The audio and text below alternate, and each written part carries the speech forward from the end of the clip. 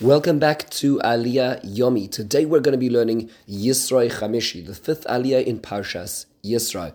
The topic of our aliya is setting boundaries. Our aliya is 13 psukim long, running from Perek Yud Tes Pasuk Zayin to Yud Tes. Let's take a look at the aliya inside and then think about some points to ponder. So Moshe now calls the elders of the people and he tells them, he presents them what Hashem has commanded him. And everybody agrees and they say, everything that Hashem has said, Naaseh. By the way, the Naaseh initial we're going to hear at the end of Parshas Mishpatim, but right now it's Naaseh. And Moshe then returns. He couriers back, he shuttles back the response of the people to Hashem. Hashem then tells Moshe the next step of preparations is that I'm going to appear in the thickness of the cloud, Hashem says, in order and they should believe in you forever. Moshe then told the people what Hashem had said, and Hashem then tells Moshe the third set of instructions, which is that you need to sanctify yourself today and tomorrow, wash your clothes, and prepare yourself for day 3, because on the third day, Hashem will descend upon the mountain in front of all the people. And in order to prepare for this, he is told, you should circumscribe, you should boundary off the people, lest they come up the mountain, because anybody who touches the mountain, so much as just touches it, will die. No hand should touch it, because anybody who does touch it will be killed, will be thrown down, whether it be a person, animal. But when bimshoy chayovel, hema yalu bahar, when you hear the horn blow, that's when you are allowed to go up to the mountain. So Moshe goes down, he gets everybody ready, he sanctifies everybody, they wash their clothes as were commanded, and Moshe says you should be prepared for the third day. Nobody can be together, husbands and wives. And then we start hearing about the Matan Torah experiences. So on the third day, as the morning is breaking, there are these horns blowing, the cloud is thick on the mountain, the sound of the shofar is getting stronger, everybody gets very scared. Moshe comes out to the people and to meet Hashem, and they stand at the bottom of this mountain. Har Sinai is at this point in time smoking because of the clouds which descend upon it, and it looks like a furnace, the amount of smoke that is billowing out, and Moshe is speaking and Hashem is answering. So it's a very powerful experience. A few basic questions to think about. One is, when considering this idea, is that the Torah emphasizes that Matan Torah was the basis of belief in not just Hashem, but in Moshe Rabbeinu. Hashem says that you're going to speak in order, they should hear me speak to you, and they'll believe in you as well. Why is that so critical? So the Rambam in Mishnah Torah, in Hilchos Yesodei Torah, the very, very beginning of his Halacha compendium of 14 volumes, the Rambam says in the 8th Perek that the reason why we believe in Moshe Rabbeinu, the lawgiver of the Torah, is not because he did miraculous things. It's not because he split the sea or brought down the manna or brought out water. It's not because of all these incredible things that he did. All of those were functional. They were necessary for the situation that we were in. The reason why we believe in Moshe Rabbeinu is because we experienced divine revelation. The whole nation of Israel, all 600,000 men, 3.2 million plus people at the foot of Sinai, heard God talk to them directly, were unable to live through that experience. The nation of Israel then said, Hashem, you should carry on speaking, as we're about to see in the next few psukim, and you should carry on speaking, and then he gave the rest of the Torah to Moshe, which means that the nation of Israel actually all heard God speak.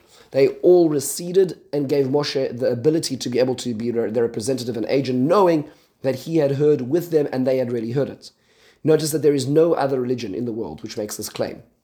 Christianity, Islam accounting for 2 daughter religions of Judaism, biggest religions in the world today, none of them claim national revelation. A prophet here, a prophet there, this one had a dream, this one had a prophecy, and then they came back and told everybody else. Judaism doesn't operate this way. Judaism was that everybody saw it at the same time. The reason no other nation can claim national revelation is you can't make that up. You can't say that, last generation, everybody heard. A few generations ago, everybody heard, because we'd all have the same story. We don't have the same story if it wasn't true. And that's why, in fact, Islam and Christianity have to accede that there was the Sinai revelation. What happened afterwards, that they argue on. But the Sinai revelation is the only time ever claimed in national history of national revelation. And that's why we believe in Moshe Rabbeinu. So it therefore says The Rambam, if a person were to produce all kinds of wonders, a prophet comes along and does all kinds of fancy tricks, and we say, wow, you must be amazing, you must be godly, and then they say, well, we're actually going to make reforms, we're going to change what the Torah actually said. Well, at that point, you dismiss them, because it's not like we're believing one thing against another. We believe in the Torah because we were witnesses. Our parents were there. That's what we know happened. If a person is contradicting that, it's like somebody saying what you saw yesterday really wasn't. And that is something which we cannot fathom, we cannot appreciate. In fact, the only reason we believe a prophet is because the Torah itself tells us that the tools to believing a Navi, a prophet, is by listening to a sign they give. But if they give a sign and then they contradict the Torah, then the very grounds for how we believe the sign in the first place is undermined. Same thing with why it is we trust two witnesses. Why two witnesses? Sounds a little arbitrary. Well, the Torah told us that. That's the only reason we can believe in a capital case or in beyond. In monetary cases, that two halachic witnesses count to bear testimony is because the Torah told us so. It's the grounding of all the basic premises in our religion, is the fact that the Torah told us so. How do we know? Because we saw. We didn't hear all the details because we couldn't handle it, but we heard Moshe Rabbeinu hearing it, and we heard the Aseret Dibros, and then we handed it back to him. Very important foundation stone when it comes to understanding how and why it is that we believe. Now let's move to another question. We notice that there's actually a very interesting description in this aliya called Hagbala, which means boundaries, making a fence. Hashem makes it very clear that in order for Matan Torah to happen, there needs to be Hagbala. There needs to be fencing off of Har Sinai. And in fact, this seems to happen for 3 days. Hashem talks about 2 days, and then the third day will be Matan Torah. Moshe seems to add on a day, as the Gemara in Shabbos describes. But this is a very important description. What is the significance of these 3 days, what's called Shloishes Yemei Hagbala? They have a halachic standing. According to many traditions, these are days in which no Tachanun is said. There's a lot of interesting discussions as to what happens during these 3 days of Hagbala, the 3 days that happen before Shavuos. What are they? The Gemara in Shabbos says very poetically, Brich Rachmana D'Yahiv Orayin Tilaisai. Blessed is Hashem who give us the 3-part Torah. That's Torah, Nevi'im, Ksuvim. La'am Tilisai, to the 3-part nation, that's Kohanim, Leviim, and Yisraelim. Ayidei Tilisai, through 3 leaders, that's Moshe, Aaron, and Miriam. And B'yarcha Tilisai in the 3rd month. But B'yom Tilisai on the 3rd day of Hagbala. So it's a very beautiful description, as Chazal say in Shabbos Daf Peiches. Now, so what are these 3 days? Where do they come from? A lot of very different and interesting perspectives. I'd like to share just a few. The Sefer Emunas Avraham says a very beautiful idea, and that is that, remember that Moshe Rabbeinu had asked Pharaoh what seemed to be a false request. He said to Paro, we need to rejoice, we need to make a festival for our God in the desert for 3 days. It seems like Moshe Rabbeinu was lying. They never made that 3-day festival. Says the Emunas Avram. Well, he did. This 3-day festival was the 3-day festival anticipating Matan Torah. They were just a little bit later. It was a little bit later than just going out of Egypt right then. So we were waiting for this moment. Idea number 1. Idea number 2, which is perhaps the most prevalent and most famous of all these ideas, is Orach HaMakodesh says it. Many other Mefarshim say it as well. These 3 days were Kedei Sheyinhagu Boy Kavoid Ma'achshav. V'gam yargilu atzmam li'israchek mimenu b'gimel yamim. You can't just jump into Matan Torah. You can't just jump into national revelation and the giving of the Torah. You need preparation. In order to have preparation, you need to start practicing. You need to start practicing what respect looks like. You can't just flip a switch. That's why the 3 days were needed. Robert Schuller used to say, spectacular achievement is always preceded by unspectacular preparation. Edison is quoted as saying that in order to make the correct light bulb, there were 1,000 attempts at the incorrect light bulb, and there needs to be preparation to get to the success at the end. Another possibility, a third possibility, is the limits of logic. The Malbim suggests the reason is to know when it comes to Torah and Judaism, we have to be humble. And there are certain things that we cannot climb. There are certain ideas and logics we cannot surmount. We may think that we have to be able to understand everything in order to be able to do it, and until I understand it and it makes sense to me on my terms, I'm not going to keep it. Well, that's not how it works. Hashem says in order to receive the Torah, you should know there's certain mountains in logic you can't climb. There are certain things beyond your scope of imagination and understanding. That's what the idea is of Hagbala, idea number 3. The 4th idea is the Meshech Chochmah. He says a very beautiful idea, and he says, what are the mechitzos? What were they made of? What were these boundaries, these walls, these fences made of? Says the Meshech Chochmah, the nation of Israel. If you look at the pasuk, it says, "V'igbalta es ha'am saviv le'mo." You will circumscribe the people. The way we generally understand that is that there was a fence put around the people.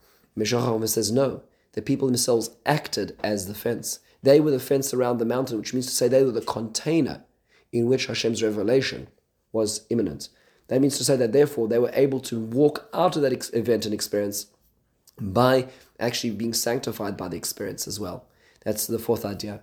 And finally, the fifth idea we're going to look at today is that of the Ibn Ezra. The Ibn Ezra points out a very important idea, and that is that you compare the fifth and sixth aliyah, you'll see just at the beginning of the sixth aliyah that Hashem says to Moshe Rabbeinu, go down again and check and make sure that nobody comes up the mountain. And Moshe Rabbeinu says, don't worry, you told us that to be magbil, to set aside, to circumscribe the mountain so nobody can come up. That's what happens at the beginning of the sixth aliyah.